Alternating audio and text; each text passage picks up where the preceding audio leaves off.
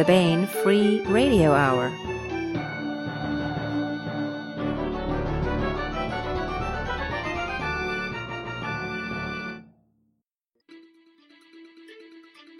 Today on the podcast, a war with a profoundly alien species, a shape-shifting private investigator, and a CIA agent you won't soon remember? Plus, Sarah A. Hoyt talks the latest installment in the award-winning Darkship series, and we begin our serialization of Sharon Lee and Steve Miller's Liaden Universe novel, Alliance of Equals. All that right now.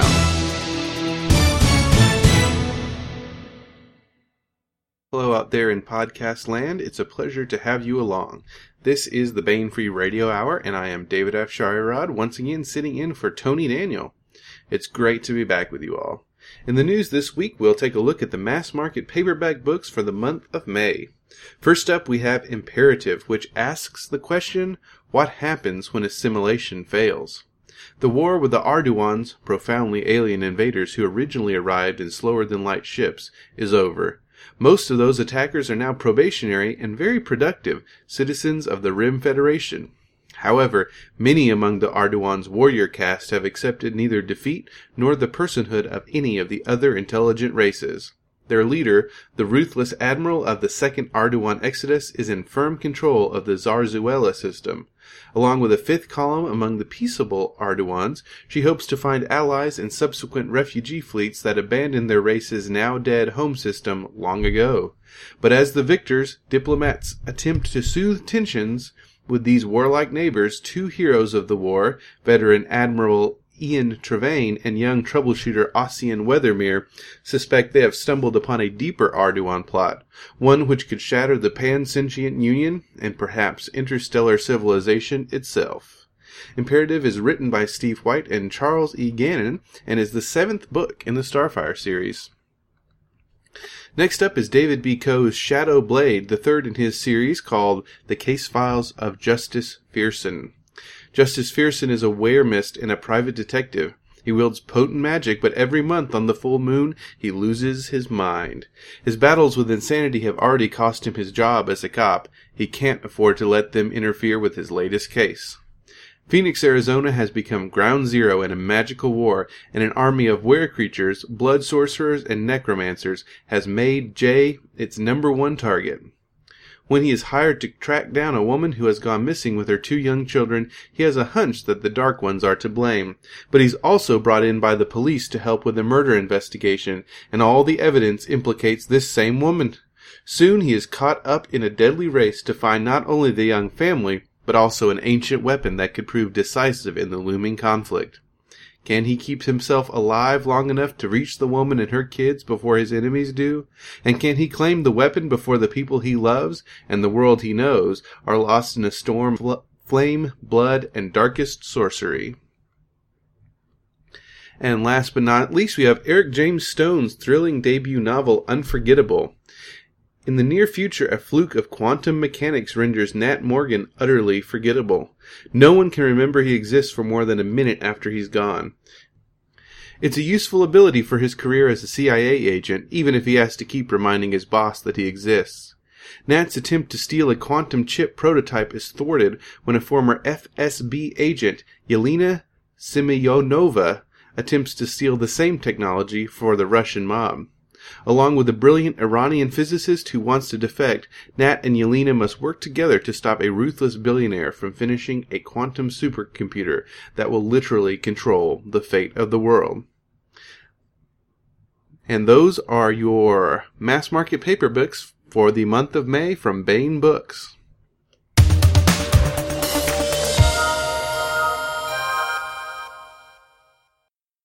And now let's listen in on the interview I conducted with Sarah A. Hoyt about her new book in the Darkship series, Darkship Revenge.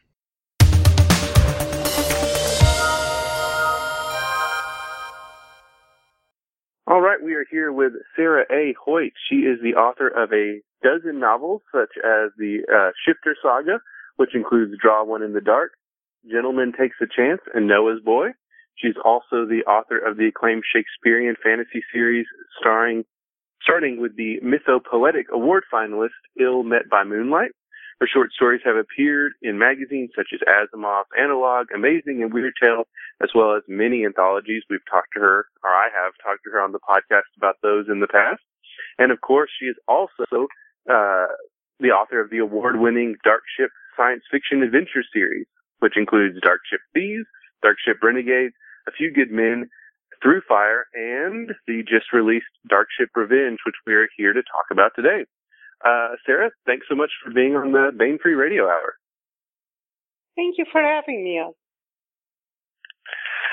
So as I mentioned, this is an award-winning series. The first book, I believe, won the Prometheus Award. That's Darkship Thieves. And this is the fifth book in the series. But I will confess, and I hope you'll forgive me, this is the first one I've read, but I didn't have trouble following it. It does work as a standalone. But perhaps you could maybe catch us up to speed. What is the series about? And maybe without avoiding as many spoilers as you can, catch us up with the first four books to the beginning of Darkship Revenge. It's really hard to summarize the series without spoilers. It's about 500 years in the future. The technology isn't much different because it has been deliberately suppressed. I should say the technology in use, the technology most characters know about. They have a lot more, but it's used only by a few. It occurred to me sometime, after the third book, that it's actually a fairly dystopic future. It took that long for the dime to drop because my characters don't experience it as a dystopic future. Hold on a moment. There is sort of that, how do I put it? The prerequisite of helplessness or hopelessness for it to be a too dystopic future. I'm thinking, when I was 14, I spent the summer reading dystopias, including Brave New World and 1984. And I was 14, so it didn't really affect my baseline mood very much. But I think if an adult did it, he or she would become extremely depressed.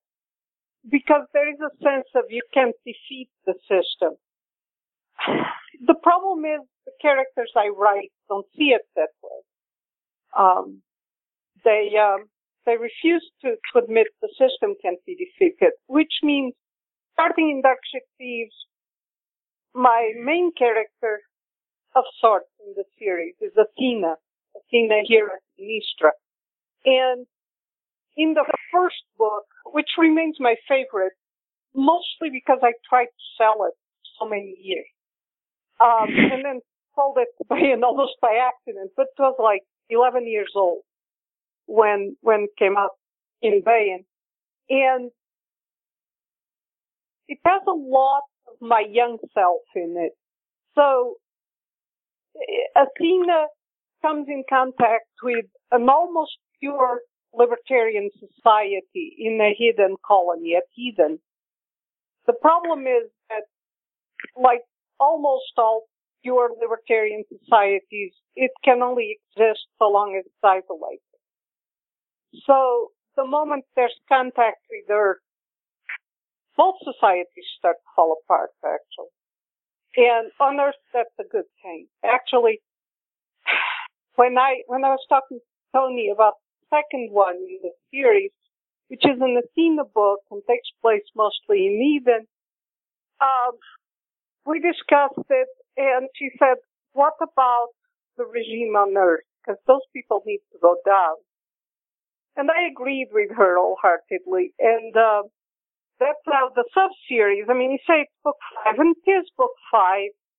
It's actually the third book in the main series, because the subsidiary series is the Earth Revolution, which is A Few Good Men and Through Fire.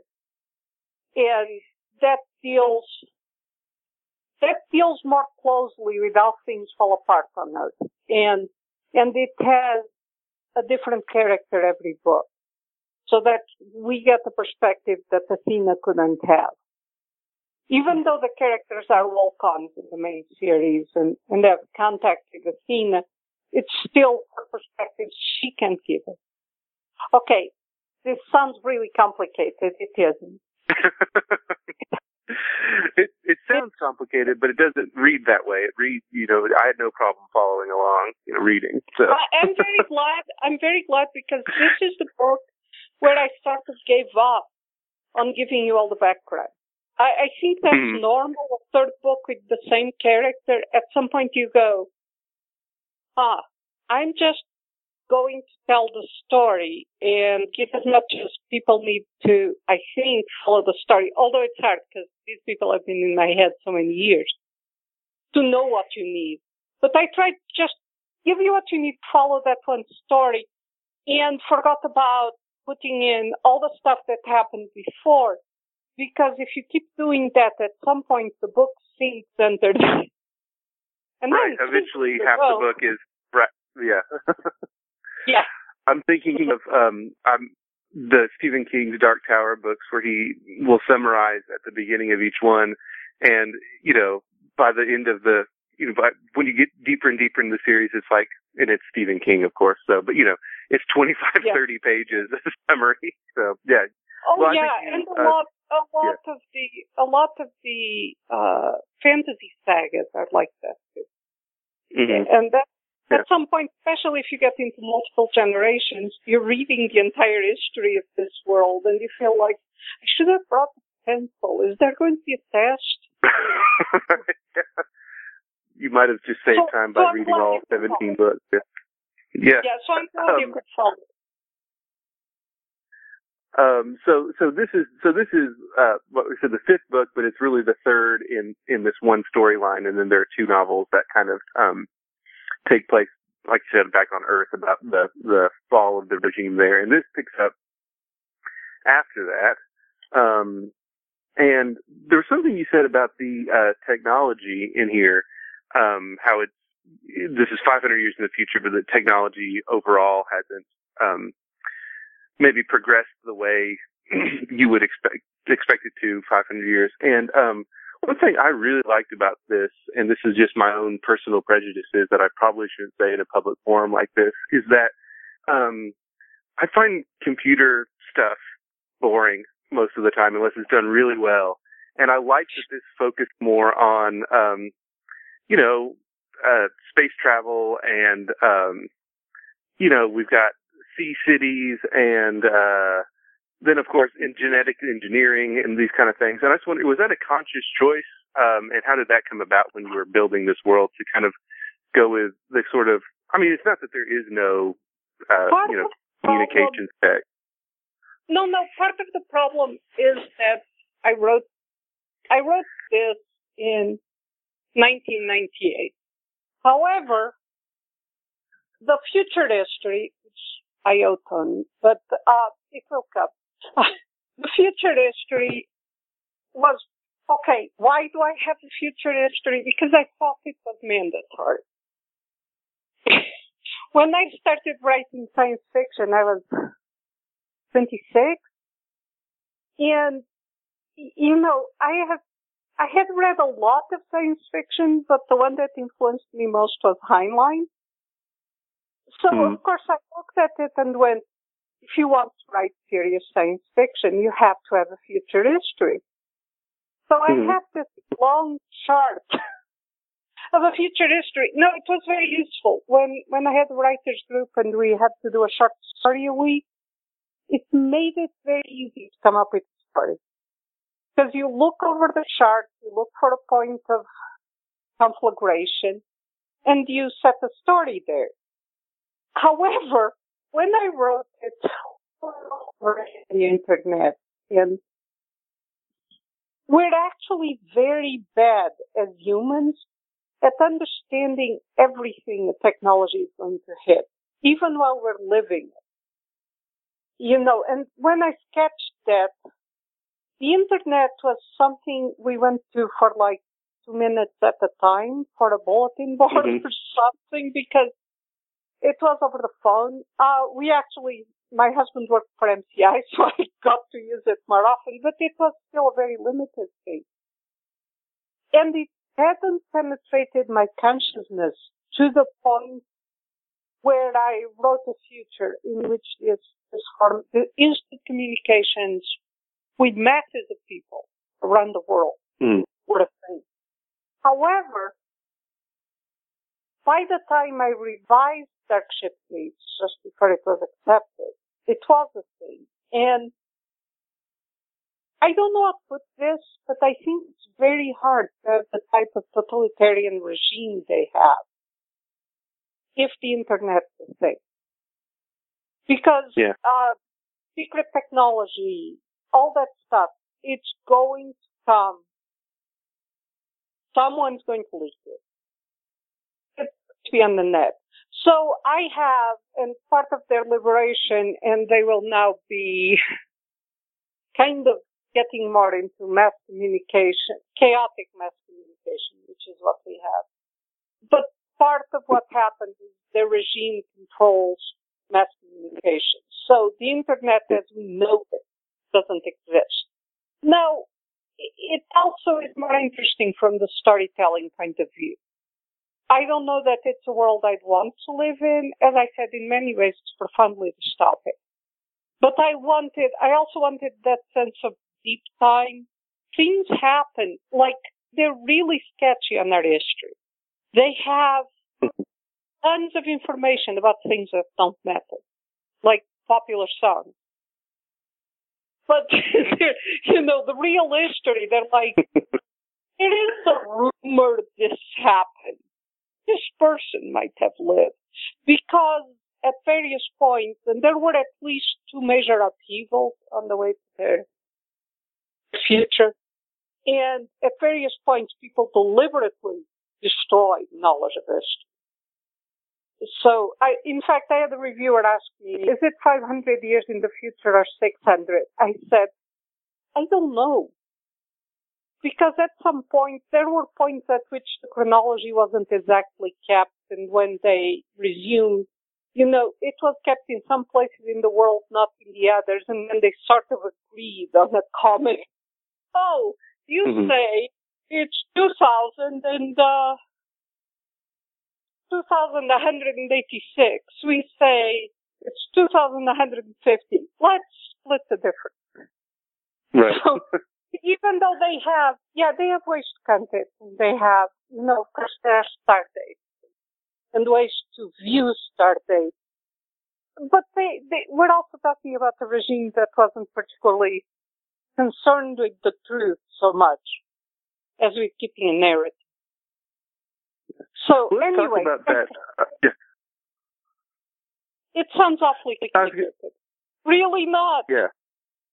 Yeah, no, we don't want to scare people off. Let's talk about, I guess, we're going to have some spoilers, obviously, because this is the third book in a series. So maybe let's talk about the regime that was on Earth, and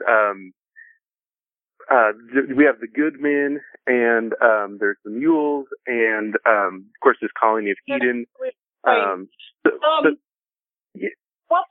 What happened was sometime, and I had it originally as being towards the end of the 21st century. I should have left it more vague, but at some time towards the end of the 21st century, we have a population crisis, at least in developed countries. We're already starting to see the beginnings of that. And in undeveloped countries, we don't know what population they have. I mean, I look at the UN statistics and I laugh because I know how the census is done in Portugal, which is, technically a first world country. And people assume these are people will claim spurious children because they get more bonus. And when no, I'm serious. It's just I think I technically still live with my parents and I'm unemployed, but everyone does it. I mean, it's all over. And and it makes me look at people say, "Oh, we have X billion people. It's like, did you count them? Because if you didn't, I wouldn't trust that. It's just, especially from countries that are net receivers of international aid, there is a built-in benefit to claiming a lot of people. I remember at one point I was talking to Dave Freer, who, for the benefit of those listening at home, is also an author, and he was talking about aid that done in Africa, where he lived at the time, and that was never reflected in any population count. It was, people just dropping dead and millions of orphans. Never reflected, because that's not what they do. They are more concerned with image. So anyway, sometime in the late 21st century, it becomes obvious there's a population crisis, at least in developed industrial countries. That I might have made too late. So they have the technology, and interestingly, I laugh because we're starting to see, artificial ones. And they have the technology, and the government, basically, of these countries nationalizes the ova and sperm from countless fertility treatments that are still archived in banks. And they make people, they make children, except when they start out, they just take them in animals. Animals who are some form of chimera, like the mice with the human ears, that type of thing. They can carry human babies. But the first batches go horribly wrong. And most of these people are functionally mentally retarded, which is fine, because what they want is laborers. So there are these vast quantities, and they're called mules because they can't reproduce. First of all, they're all male. And second, they have some kind of genetic tinkering, so they can't reproduce. They're not fertile. And those are the mules. Somewhere along the line, while they're making these in batch lots, and they're becoming better, and they're also starting to improve normal, I want my child to be beautiful. And they start to sell that type of service. Someone probably, I guess, Germany or England, I haven't pinned it down, but comes up with a brilliant idea. We're going to create perfect functionaries. People who are completely adept at managing a complex bureaucracy. The problem we have is that, the bureaucracy has outstripped human capacity. We're going to create these super government employees and raise them in such a way that they're completely uninterested in self-advancement, and they will exist to serve. What they actually do is create, I don't know the exact count, because then they created slightly different people and they were all aggregated to the group. But they created people with what we consider super abilities, just past what's normal, really. They move faster, they are smarter, all this. And they then raise them in a good approximation of Dante's Inferno to make sure they have no self-interest and all that. And what results are the mules. They are called the mules because of the first batch. However, they start off as a rumor. They're creating Superman in an institution. The institution is actually in Germany. And from there on, they appear and disappear. And after a big world war, this is where it gets complex. I'm sorry. No, it's got people are trying to escape high tax, high control state by creating CCTs. And these CCTs benefit of materials we don't have yet. They're basically very large islands, completely artificial, anchored. Most of them are anchored. In the beginning, there are a few that are smaller and mobile and mostly devoted to illegal industries, but the bigger ones are anchored, and they're just large islands. And in the beginning, at least, some are started by banks, some are started. They don't have government as we view it. Eventually, I'll have to write in that time too. And almost of a capitalist anarchy. And in the middle of the 22nd century, there's a war with the land states. And the CCTs end up winning, but they're left fatally weakened. This is the equivalent of World War I for Europe. They are left fatally weakened, and they've lost some of their certainty about what they're doing. So, in the aftermath, most of them are infiltrated and taken over by these people, the super functionaries, who have long since taken over and, in positions of power in their countries. And they've done some truly horrible things which they want to leave behind, mostly in the sense of truly bad ecological decisions. and they want to leave it behind, so they take over the CCTs. Some of them take over countries, and this is known as the time of the biolords, because they're bioengineered, and they are the lords of the land. They don't like being called mules for whatever reason. They govern for close to 200 years. They are not immortal, but they are very long-lived, particularly using the biotechnologies of the time. And they govern for some 200 years, by which point they have made such a hash. They don't like people very much, and they never fully understand people. So they do some truly atrocious things. I mean, they don't have the internal stops we have of those are people like me, and I can't do that to them. So by that time, there is an attempted revolution against them that ends up in the turmoils.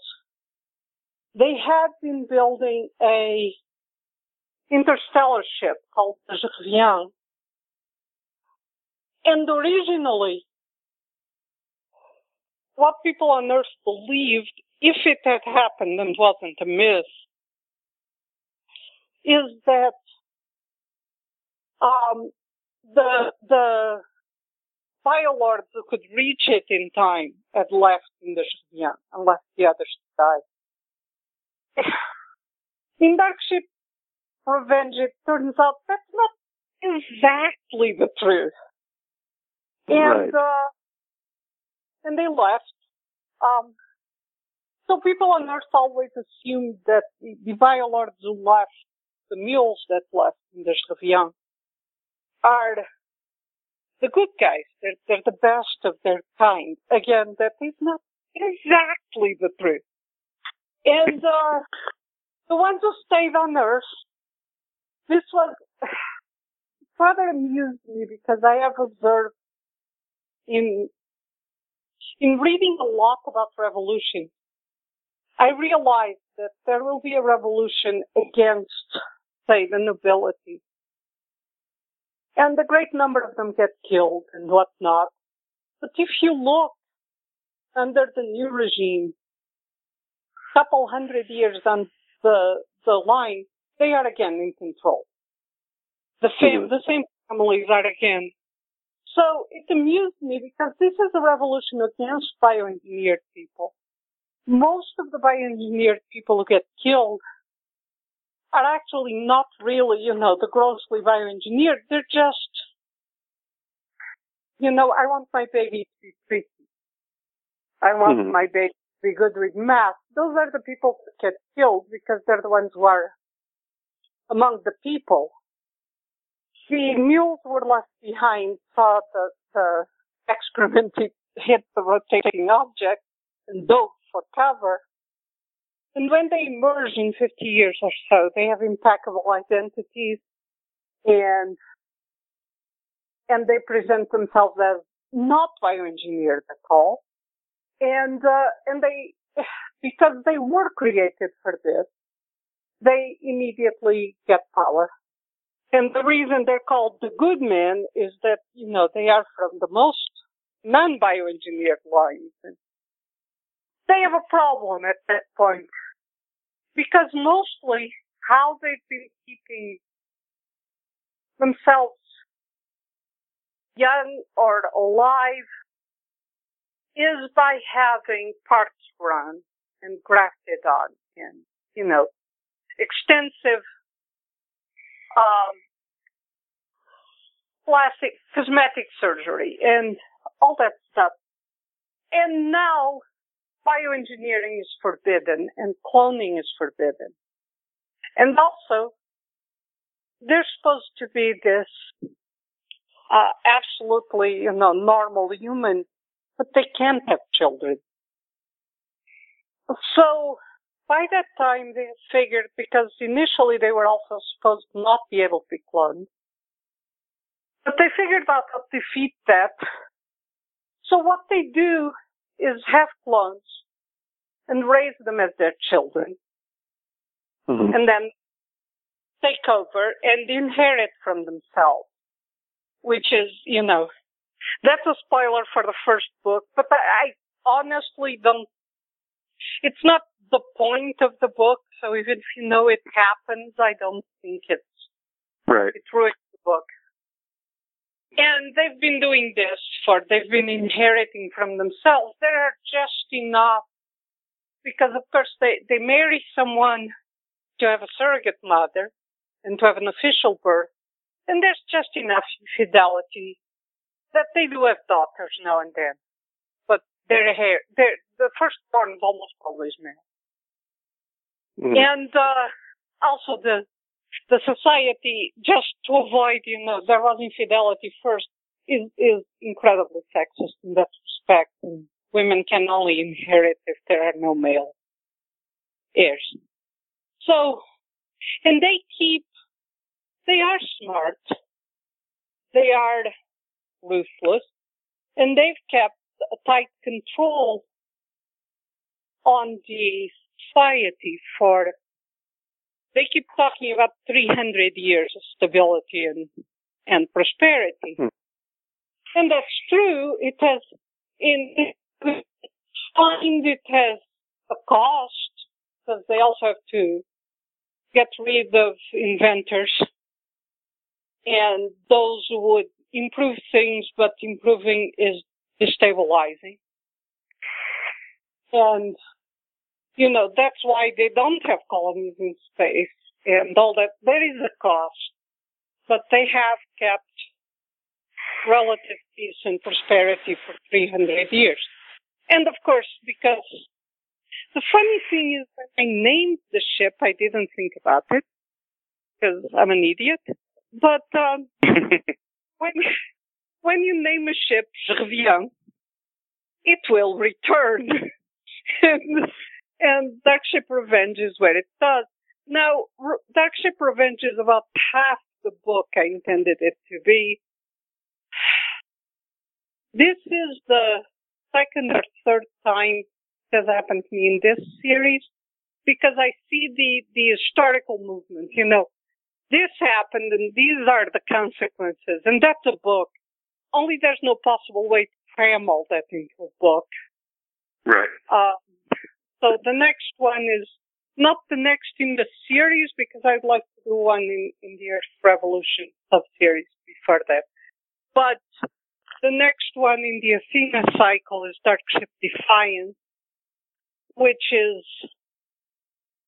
where they cope with what happened in Eden while Darkship Revenge was happening on Earth. Okay. So well, I was going to ask you if you want to, because Athena is our main character, and if you could maybe talk a little bit about her and how she fits into this and who she is. And then there's also, this is a spoiler, I guess, for the first 5 pages. She has a baby in this, and that's kind of a very big deal, not just plot-wise, but also in the world building. So maybe... yes. The good men, from the time they took power, have been trying to create a woman of their kind. They have stops that prevent them reproducing with normal human females. It might not be, but it's a long story. So their goal has been to create a female of their kind so that they could reproduce normal and have children. Athena is the first successful one. Her name is Athena Ira Sinistra because she was made from her dad's genes. So, Zeus' daughter. Mm-hmm.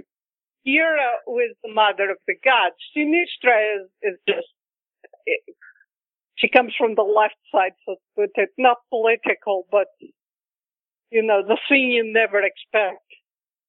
And, sure. She was raised, I have a conference on Facebook. Well, it's the same name as in Bane's Bar. It's Sarah's Diner because it started with the Shifter series, which takes place in the diner. And someone posted this thing, explain a science fiction book badly. And one of my fans was a wicked sense of humor and probably should be shot, but he's too far away. Posted Darkship Thieves, Daddy only wants me for my body. And it's true. I mean, Athena is raised to be a whole-body donor for her father's brain. And then her father intends to, have many daughters, propagate the species. And of course, my entire attitude is he wants to do that, but that's me. When I was first writing the book, it was just as I thought I was starting to be considered, it's really hard to solve. And I sent it out a couple of times and then lost. In fact, most of the times I sent it out to agents, not to publishers. But the first or second time, one of the agents sent back, this book is weakened by the fact you don't have chapters from Athena's father's point of view. And I went, oh, good heavens. If I had chapters from his point of view, I then would have to scrub inside my brain, and they don't make instruments for that. So, but anyway, so that's his grand plan. So she was raised, she was kept under control, so she didn't cause scandal. And other than that, she was pretty much left to run feral. To the extent she's not feral, she raised herself. She is actually underneath all the crazy, fairly bookish, because one of her hangouts was her father's old library. But Athena she's nothing moral. She built her own system of morals. So sometimes she has become more human since she got married because her husband was raised in a real family with real people. Mm-hmm. And he is more human.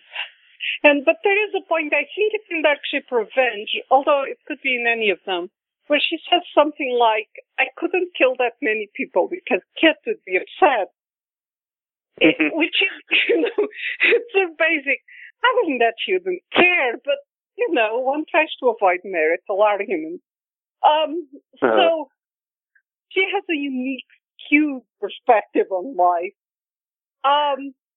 The reason her having a child, and the reason it's important it's a daughter, is that even though they thought they had succeeded, they can't be absolutely sure until that happens. Her husband is of the same genetics, although through a completely different side. And one of the things, it's not exactly a spoiler for future books because there's already an indication of it in Darkship Revenge, is that if someone is sufficiently bioengineered, they might be able to crossbreed anyway. And if not, it's possible to overcome the barrier now, because Eden has its own biological science, and it's possible to overcome it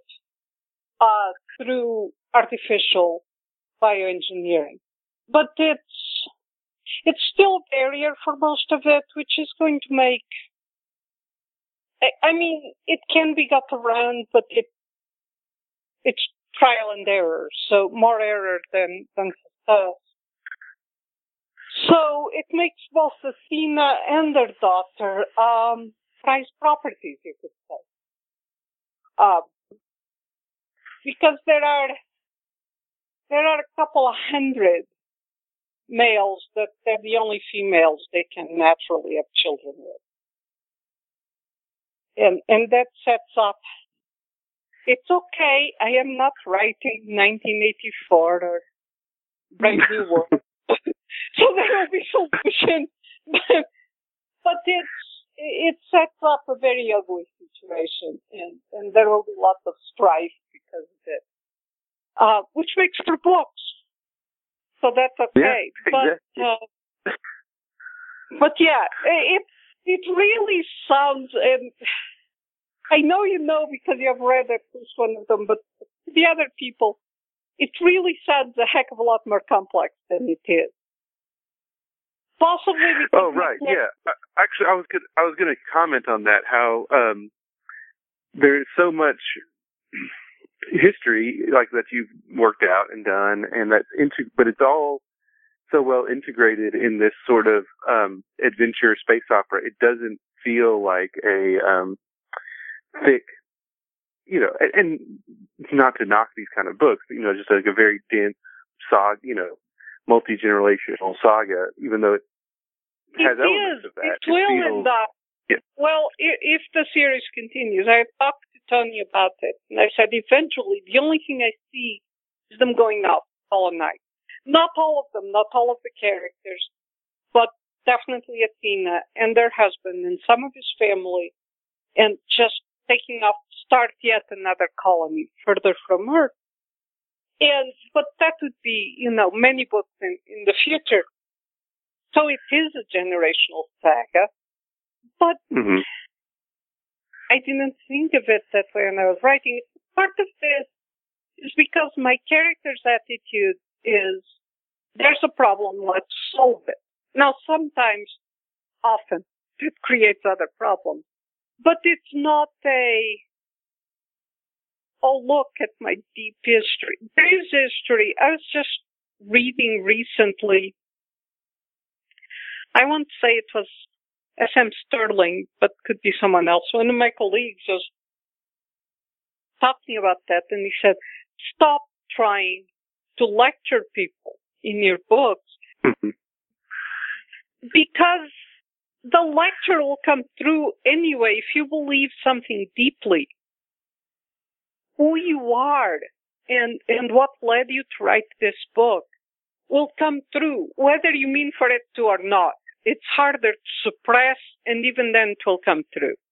So stop trying to consciously put stuff in. It will come through, right. Don't worry about it. And it was like advice to, newbie writers.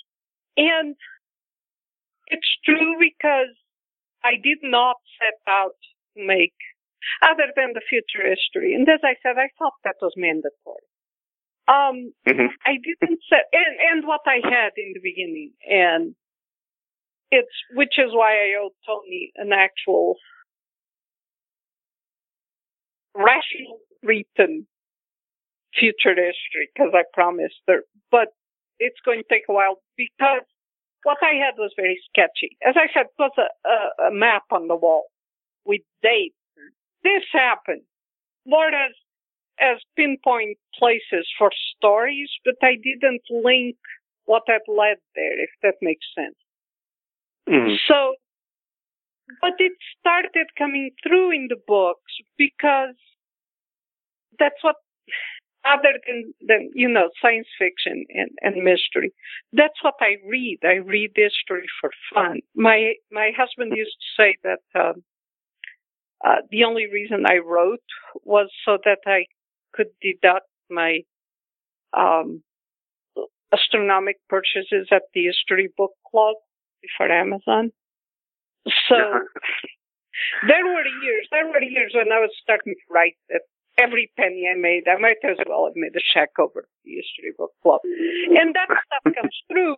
So the world building is complex and all that, but I keep it out of the way as much as I can because you don't go through life. I don't sit down and go, I'm going to write a novel. Novels have their roots in, if they were frowned upon in the 18th century because they were lies. And so possibly if we go back far enough, they had their roots in the Indo-European telling of stories. No, that's not how we think about them. I write novels. I tell lies for a living. It's not. It's there, but we don't think about it all the time. Someone at some point wrote what it would be like if we were living in the science fiction stories that narrate. It's like, I am entering a car. The first car was invented in. Right. That annoys me, so I don't do it. I just want people to get caught up in the story and go along with it. I mean, sometimes you have to put some stuff in. Sure. Right now, and part of the reason to go ahead and write down the future history is that right now I'm fielding questions from the fans who go, but Athena said, and it's like, but Athena doesn't know. For one, because she's spectacularly well-educated, so she really doesn't know. But when she says, this happened 300 years ago, it could be 300, it could be 500. It's, my older kid, who is 25, and actually fairly well-educated, if he doesn't stop to think, confuses the Regency with Elizabethan England. Mm-hmm. Because it's not his area of expertise. It's not, it's not something we talk about. It's just, if I'm reading something and I'll make some comment and he says, and what was Queen Elizabeth doing? And I say, nothing. She had been dead for about 200 years. Uh-huh. At which point he goes, oh, shoot, did I do it again? Because, if it's not our specialty or we're not thinking about it, it's very easy to just say, oh, it was about X time. So, right. So it's not as complex in the actual telling of the story. It just sounds ungodly complex when I try to explain it, especially in speech, because I get lost in my own sentence. Sure. So, Darkship Revenge was started being written up until last June. We moved 5 times or 6 times, depending on how you count, in 2 years. It's all in the same region.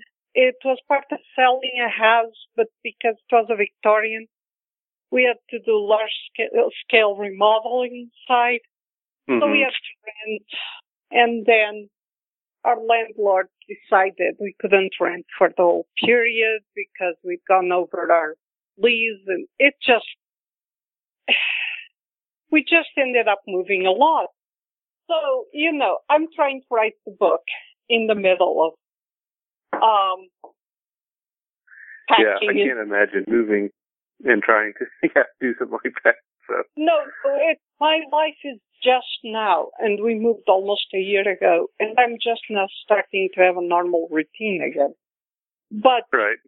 this, like from January, even with the flu and all, it's been much better. But they said, we need the cover for Darkship Revenge. So can you send us an outline? So I sent an outline. I was shaky on the outline because I was still trying to cram both movements of the event, both Earth and Liaden in it. Yeah. And I sent it in. I'm sorry, I can't remember the name of the artist, which is horrible because I like his work so much. Let's see. I've got it. Hang on, let me look. Steve Hickman. Yes, Steve Hickman. I like his work very much. And also, when my younger son was having issues, he was being bullied at school, and it was a very unhappy year for him. About 10 years ago,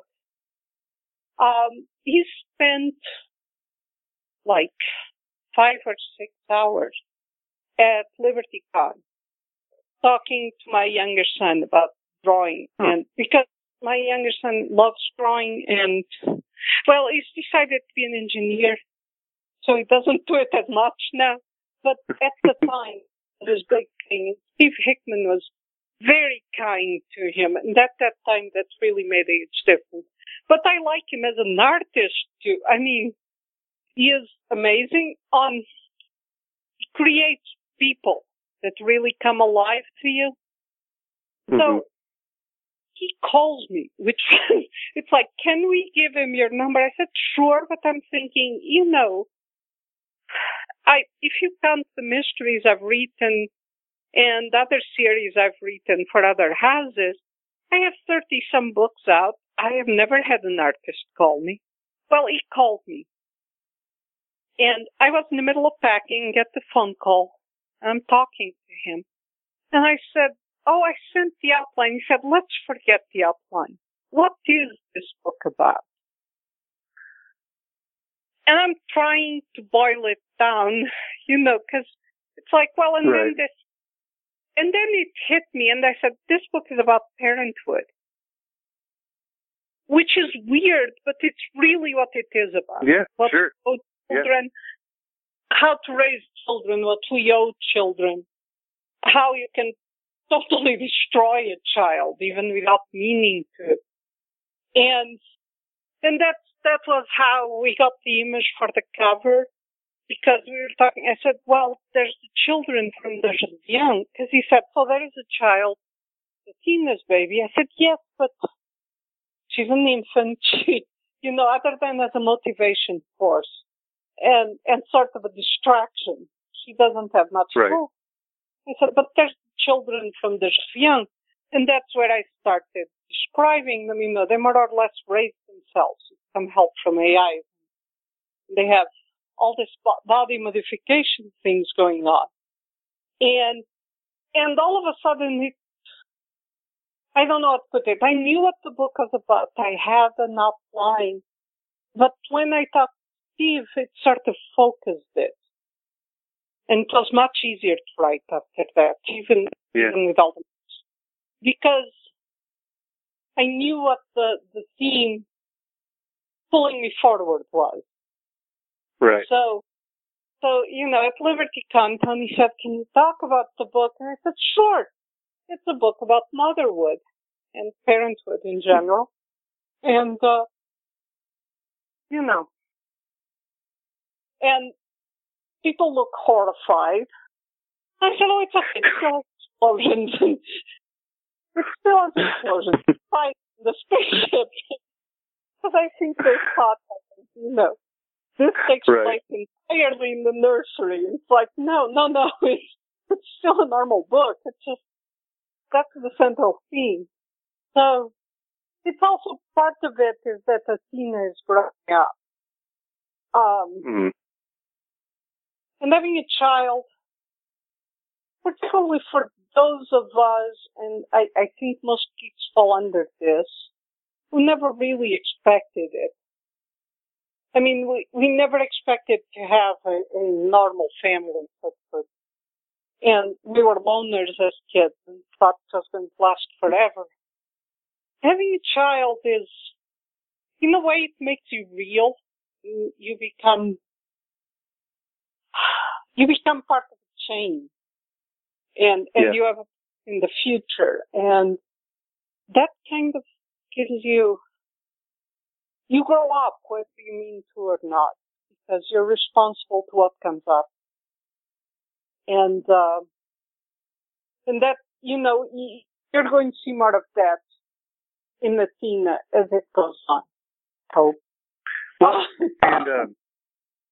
and I guess because we're running low on time here, this has been great. But as you said, as it goes on, and you've hinted at this, so what is next for the Darkship series? Or you mentioned there's more to this story, but then that also you want to go back and work on the side series a little bit as well. So what have you got planned for the future for the Darkship? Well, I try part of the Earth's Revolution series.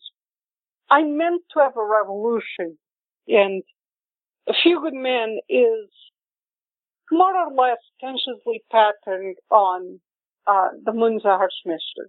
It was now let's do it without a supercomputer and in a much larger world.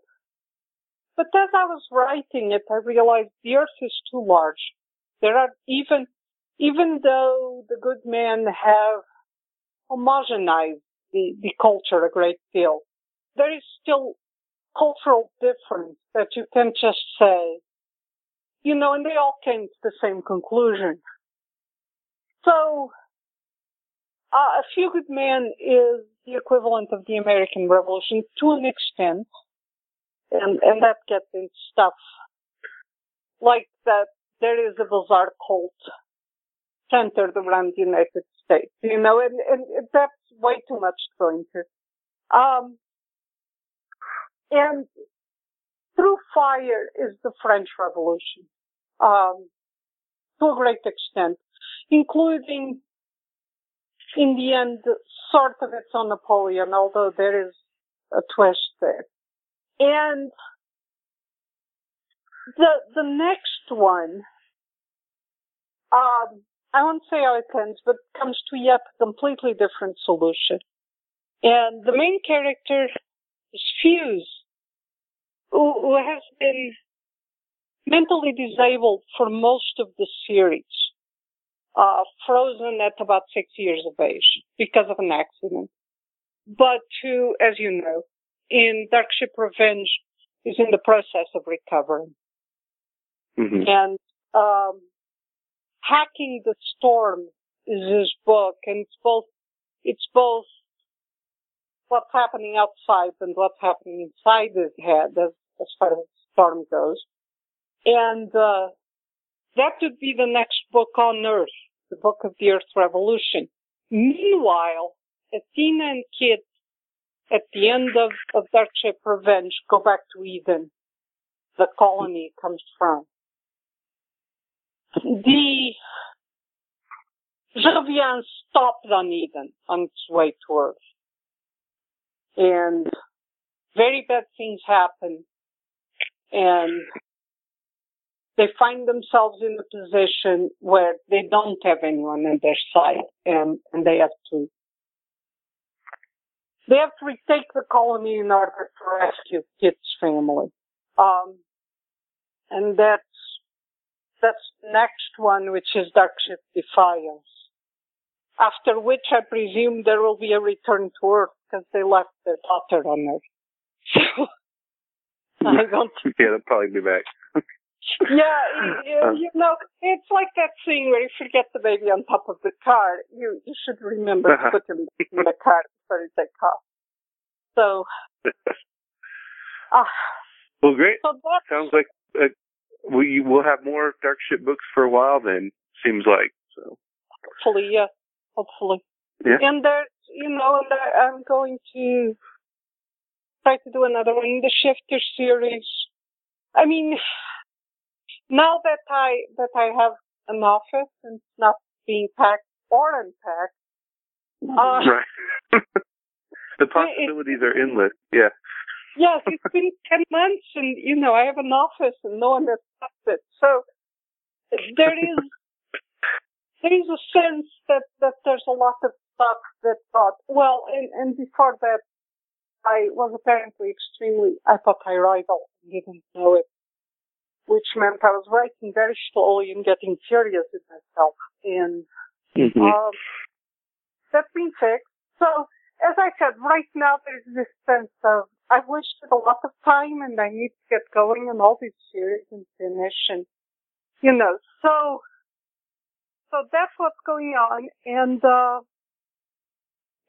I like this universe, partly because it is borderline dystopian, and it's up to the characters to make it non-dystopian.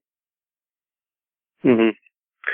Yeah, well, I enjoyed reading this first one. I'll have to go back and pick it back up at the beginning. But just for everyone listening, I'll just say it again. The book is Darkship Revenge, and it is out now in trade paperback from Baen. So, Sarah, thanks for walking us through this complex history that isn't complex when you read it, and talking about the book with us today. Thank you.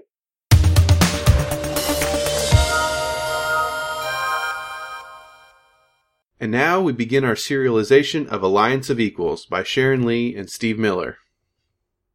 Beset by the angry remnants of the Department of the Interior, challenged at every turn by opportunists on their new home world of Sherbleak, and somewhat low on funds, Clan Corval desperately needs to re-establish its position as one of the top trading clans in known space. To this end, Master Trader Sean Yos Galan, aboard Corval's premier trade ship Dutiful Passage, is on a mission to establish new business associations and to build a strong primary route that links well with existing loops and secondary routes. But re-establishing trade and preserving the lives of the remaining members of the clan aren't all of Corval's problems. Matters come to a head as Dutiful Passage, accustomed to being welcomed at those ports on its call list, finds itself denied docking and blacklisted, while agents of the DOI mount armed attacks on others of Corval's traders under the eyes of port security systems. Traveling with Dutiful Passage on this unsettling journey is Paddy Yoskalan, the master trader's heir and his apprentice. Paddy is eager to make up for lost time due to Corval's unpleasantness with the Department of the Interior. She's also keeping a secret so intense that her coming of age, and perhaps her very life, is threatened by it. And now, Part 1 of Alliance of Equals. Audible Studios presents An Alliance of Equals, Liaden Universe, Ark of the Covenants, Book 2. Written by Sharon Lee and Steve Miller. Performed by Kevin T. Collins. Chapter 1. Dutiful Passage. He rushed her, a tall Terran male, overtopping and outmassing her. Paddy dropped back one step, flat-footed and centered, knees flexed, and he was on her, keeping himself tight, seeking to overturn her with his speed and flatten her under his weight. She ducked inside his reach, snatching at belt and elbow, twisting her upper body, letting him lift himself over her shoulder. Momentum. It was all his own momentum. And in the last instant, before she let him go, she straightened, adding her motion to his, throwing him with every ounce of strength she possessed before she released him, and continued the spin, completing the move and dissipating unused energy. Her late opponent hit the floor some number of his own body lengths down the room. Hit, rolled, and leapt to his feet, turned, and bowed, as vanquished to victor. "Your follow, having thrown your attacker far away?" he inquired in Terran. Paddy's bow was from student to teacher. I would have run, sir, and been many blocks distant before he regained his feet. And if he had a partner at the top of the street, I would have shot her, she said coolly, and run on. I see. Arms-Master Schneider looked around the practice room as if he were seeing something other than the padded walls and floor. Patty folded her hands and waited. Arms-Master Schneider took time with his words, and there was no speeding the man up, no matter how much one might wish it. Patty supposed it another sort of practice, and did her best to recruit herself to patience. I wonder, he said eventually, walking toward her, his posture soft and his hands unthreatening. Patty remained at center and allowed her hands to unfold into neutral positions at her sides. Her instructor did not seem to notice. He continued to walk gently forward, his eyes on her face. It's very natural, he said, resuming speech without giving voice to what it was he had wondered. To want to throw an enemy as far from yourself as possible, gaining the opportunity to run.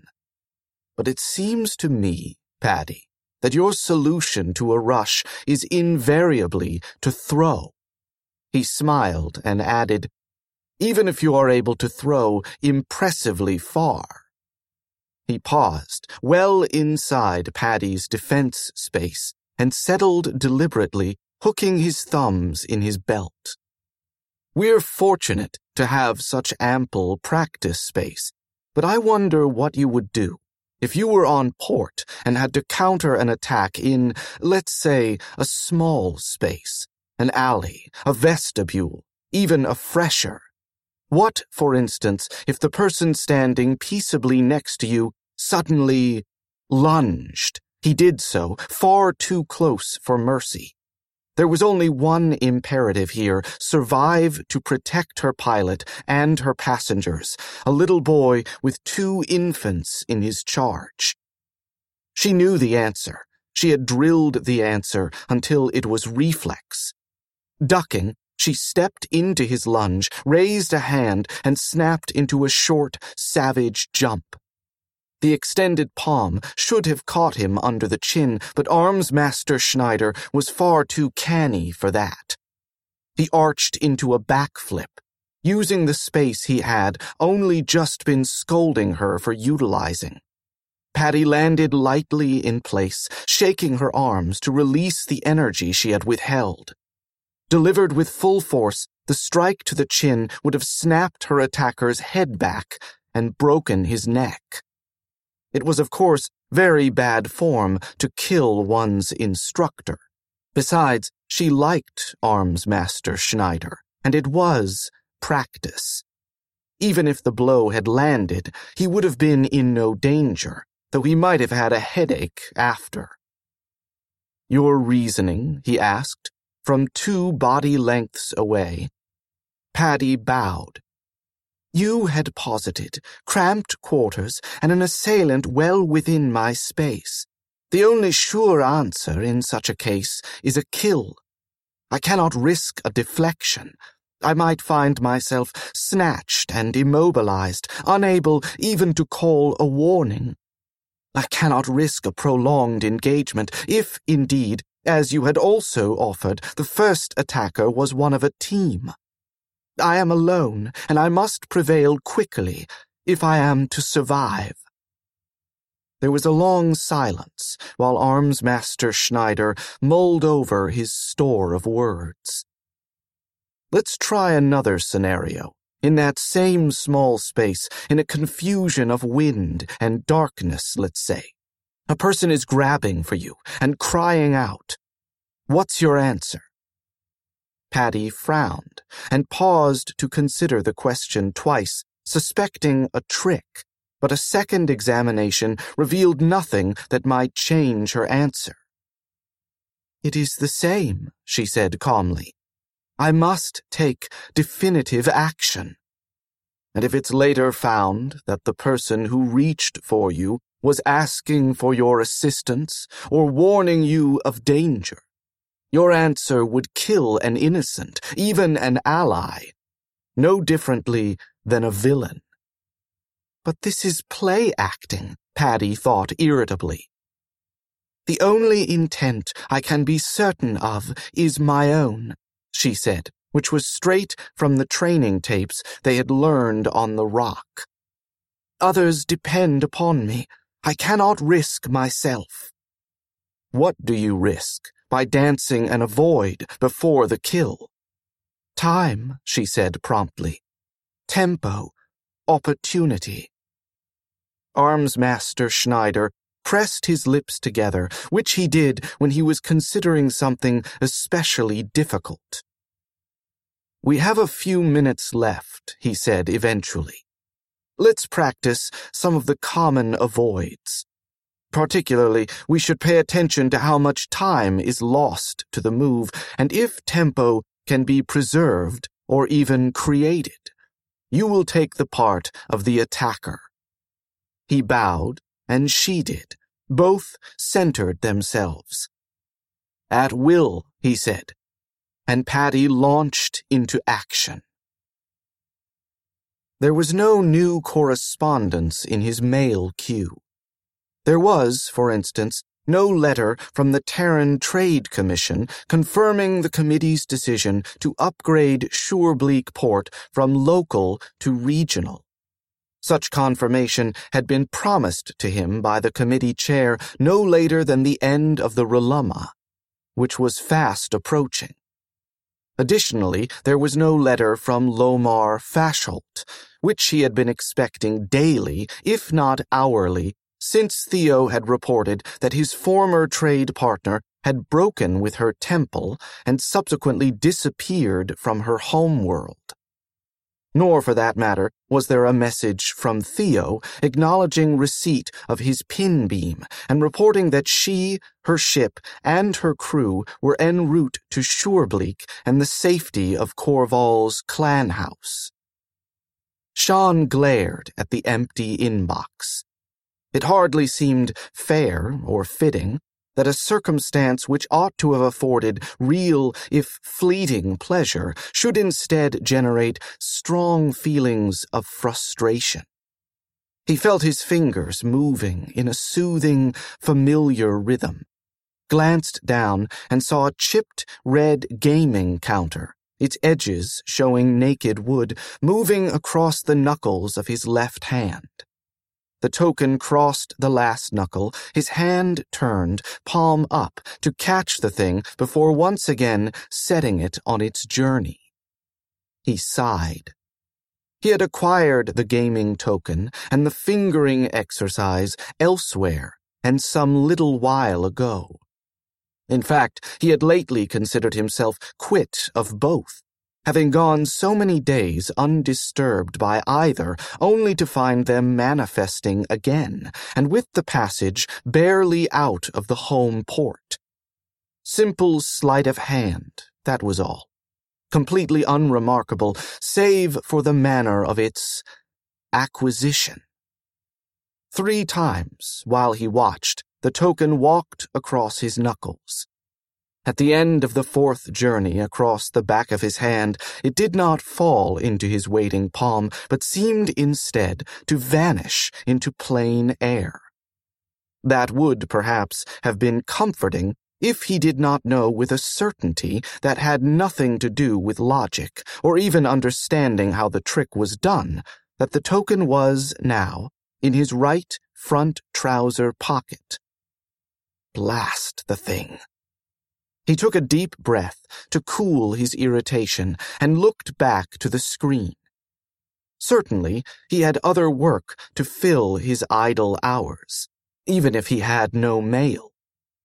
The touch of a key banished his unsatisfying inbox and brought the sketch of the new trade route onto the screen. It was, truth told, a malformed and unbalanced thing. Hardly worthy of a novice trader, much less a master. He knew how to build routes, of course.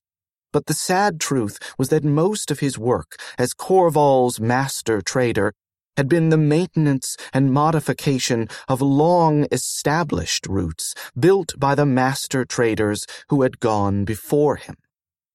He hadn't built a major new route since the Bestwell-Kessel-LeQuantus route, the year that Paddy was born.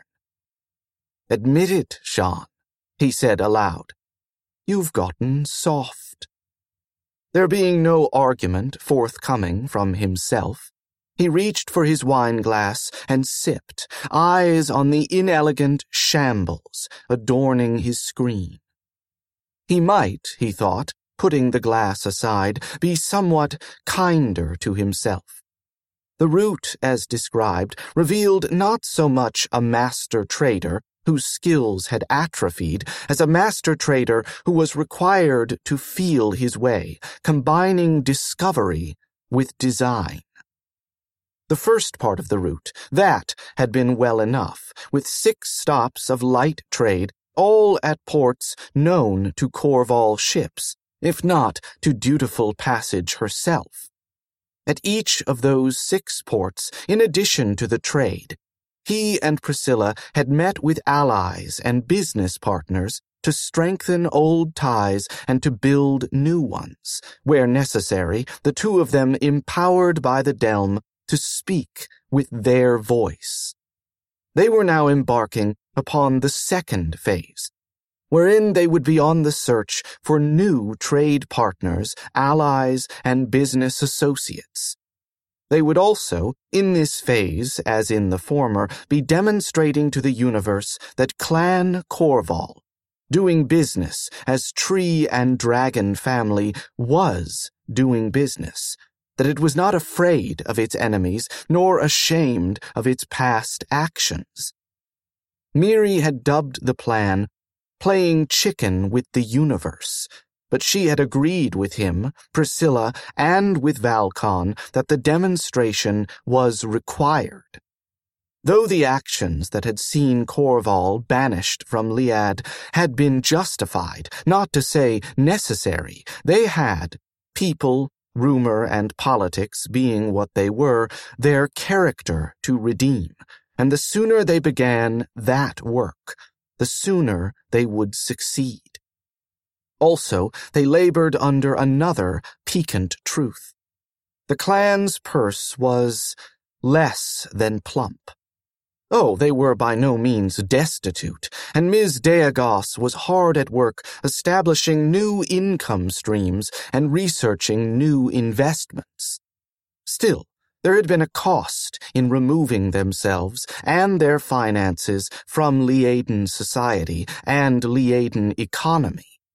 In the long term, Liad would pay the larger portion of that invoice, which, while satisfying to contemplate, did nothing to mitigate the necessity of Corval's holding household while establishing a firm base of operations on a rather backward planet, and seeking to expand their resources.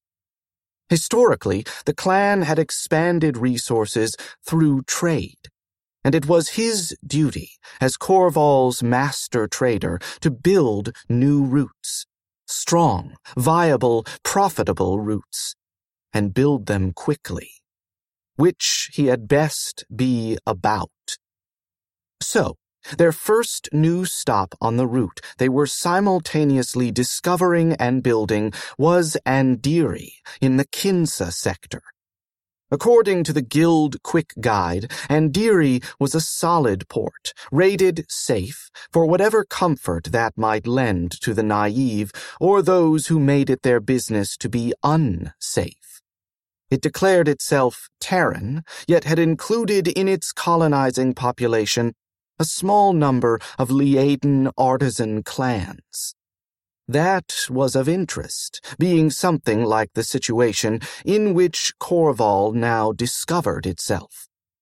The Liaden artists of Andiri, rather than forming an enclave from which the greater planetary society was excluded, as Liadens had done on other worlds where they were the minority population, The artists had embraced the local culture.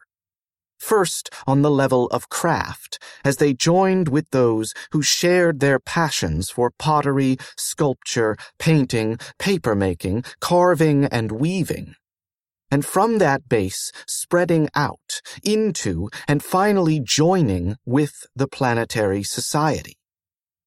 According to the anthropologists who had studied the place, what had occurred over time was not the assimilation of one population with its customs into the other, but a melding that had produced a separate but equal third society with entirely new customs. The primary unit of personal allegiance, for instance, was neither clan nor family, but guild. Contract marriage existed, but between guild masters only, as a political tool rather than for progeny. Balance existed, administered formally through the guilds, while balance between individuals was socially unacceptable. Sharon sighed. Andiri was perhaps a glimpse of Corval's future, though it was difficult to imagine Surebleak's blunt and rugged culture allowing itself to accept anything of Liaden's sensibilities, or even Corval House custom. It was profoundly disturbing to think that who they were and had been since the Great Migration itself, would be lost within a generation or two. The door to his office hissed slightly as it opened, and he spun from his screen, coming to his feet as his life-mate entered.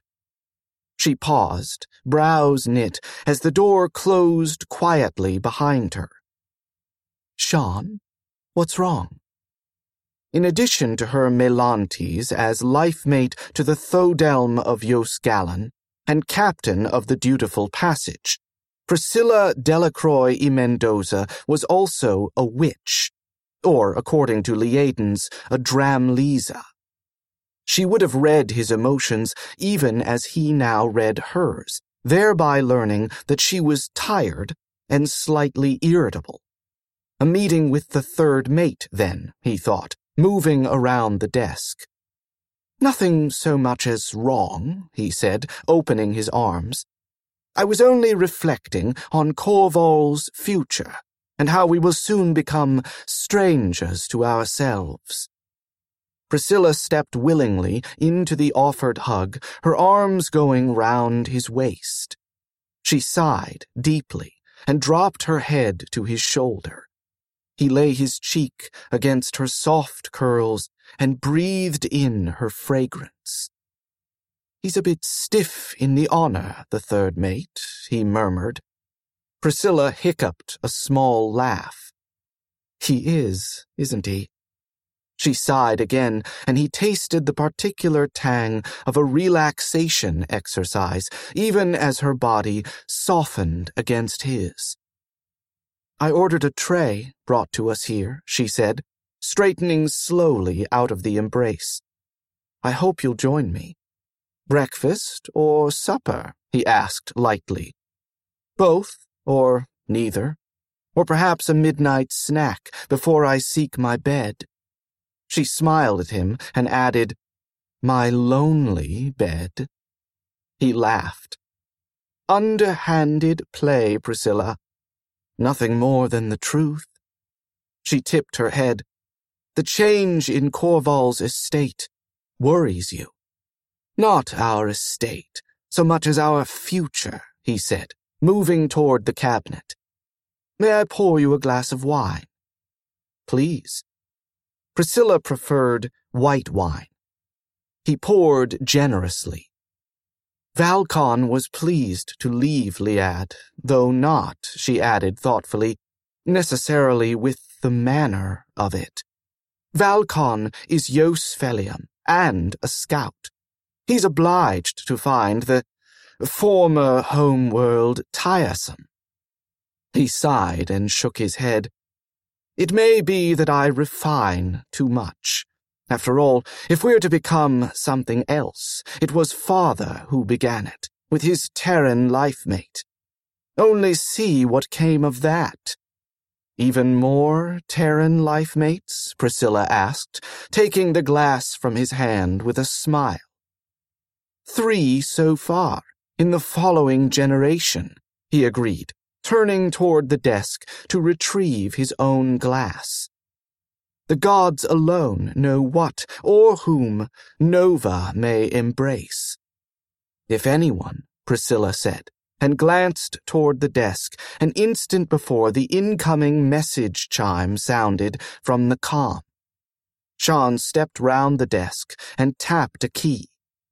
The letter in queue was from James Abrofinda. Sharon smiled. He was fond of James Abrofinda and met him too seldom. He'd been a tree and dragon contractor for at least 20 standards and notice of buyout. Sharon blinked and sat down carefully in his chair. Immediately after Korval's action against the Department of the Interior base beneath Liad's surface, which had, regrettably, left a crater in Sol Sintra City. He had received quite a number of buyout notices, most from Liadens, as would be expected. He had, by this time, rather thought he was done with buyout notices.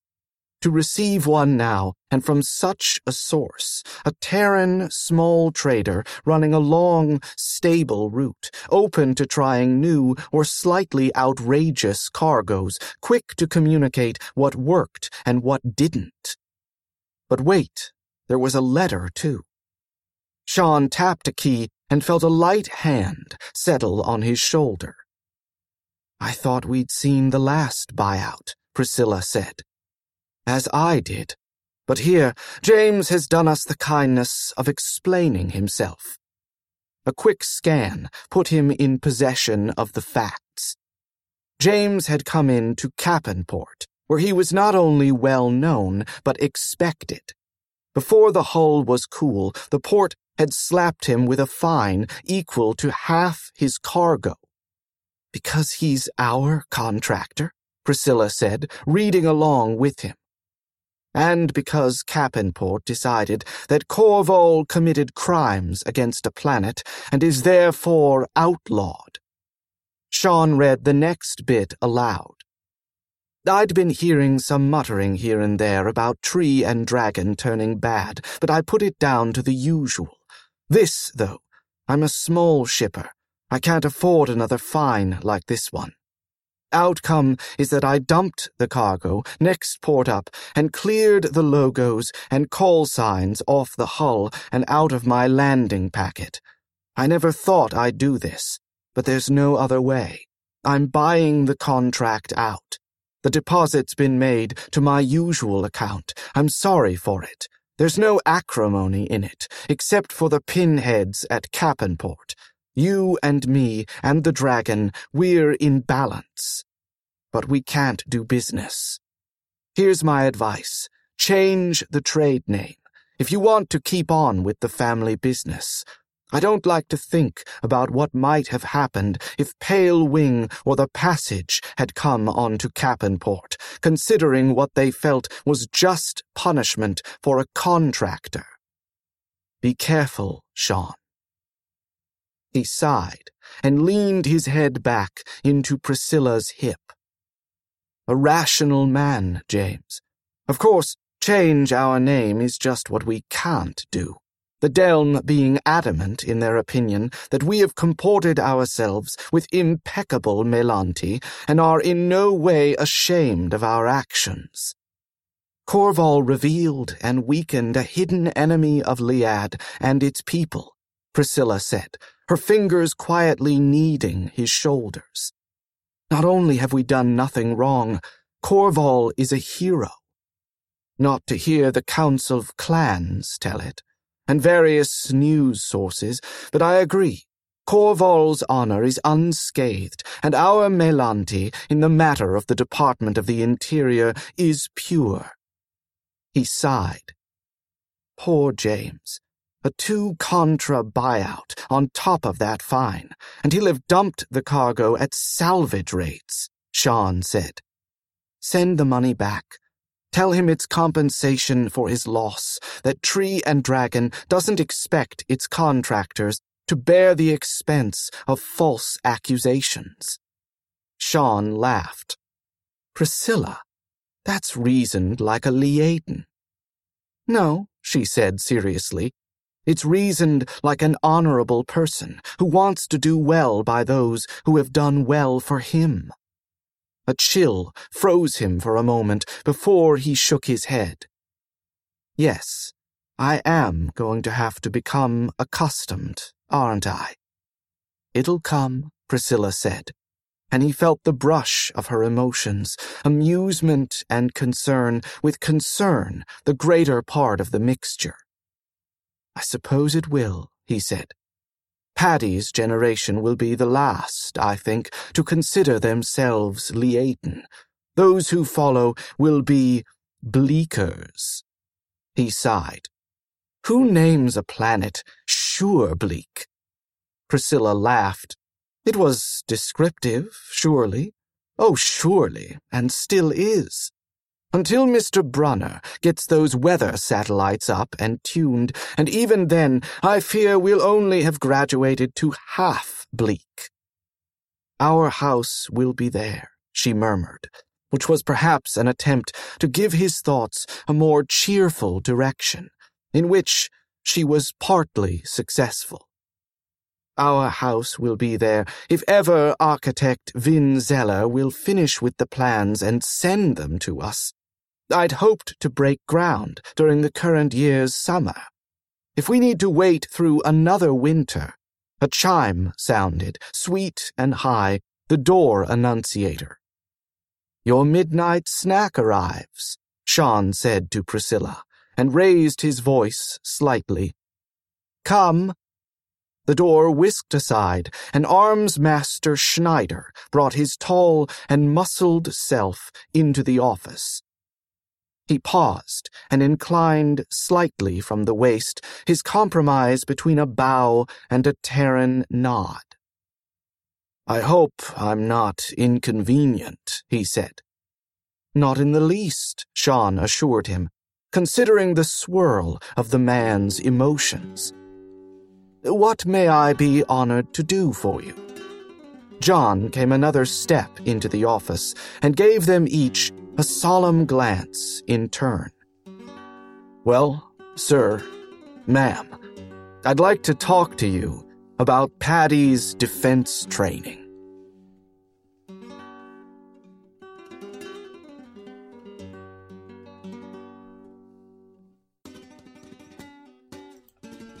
That's it for the first installment of Alliance of Equals by Sharon Lee and Steve Miller, and that's it for this week's edition of the Bane Free Radio Hour. I, David F. Sharirod, have been your host this week. Tony Daniel will be back next time. I want to thank Sarah Hoyt for taking the time to talk with me about Darkship Revenge, and also thanks to Audible.com and to podcast theme composer Ruth Judkowitz. And of course, thanks to you, listener. Join us next week here at the hammering heart of science fiction and fantasy, and keep reaching for the stars.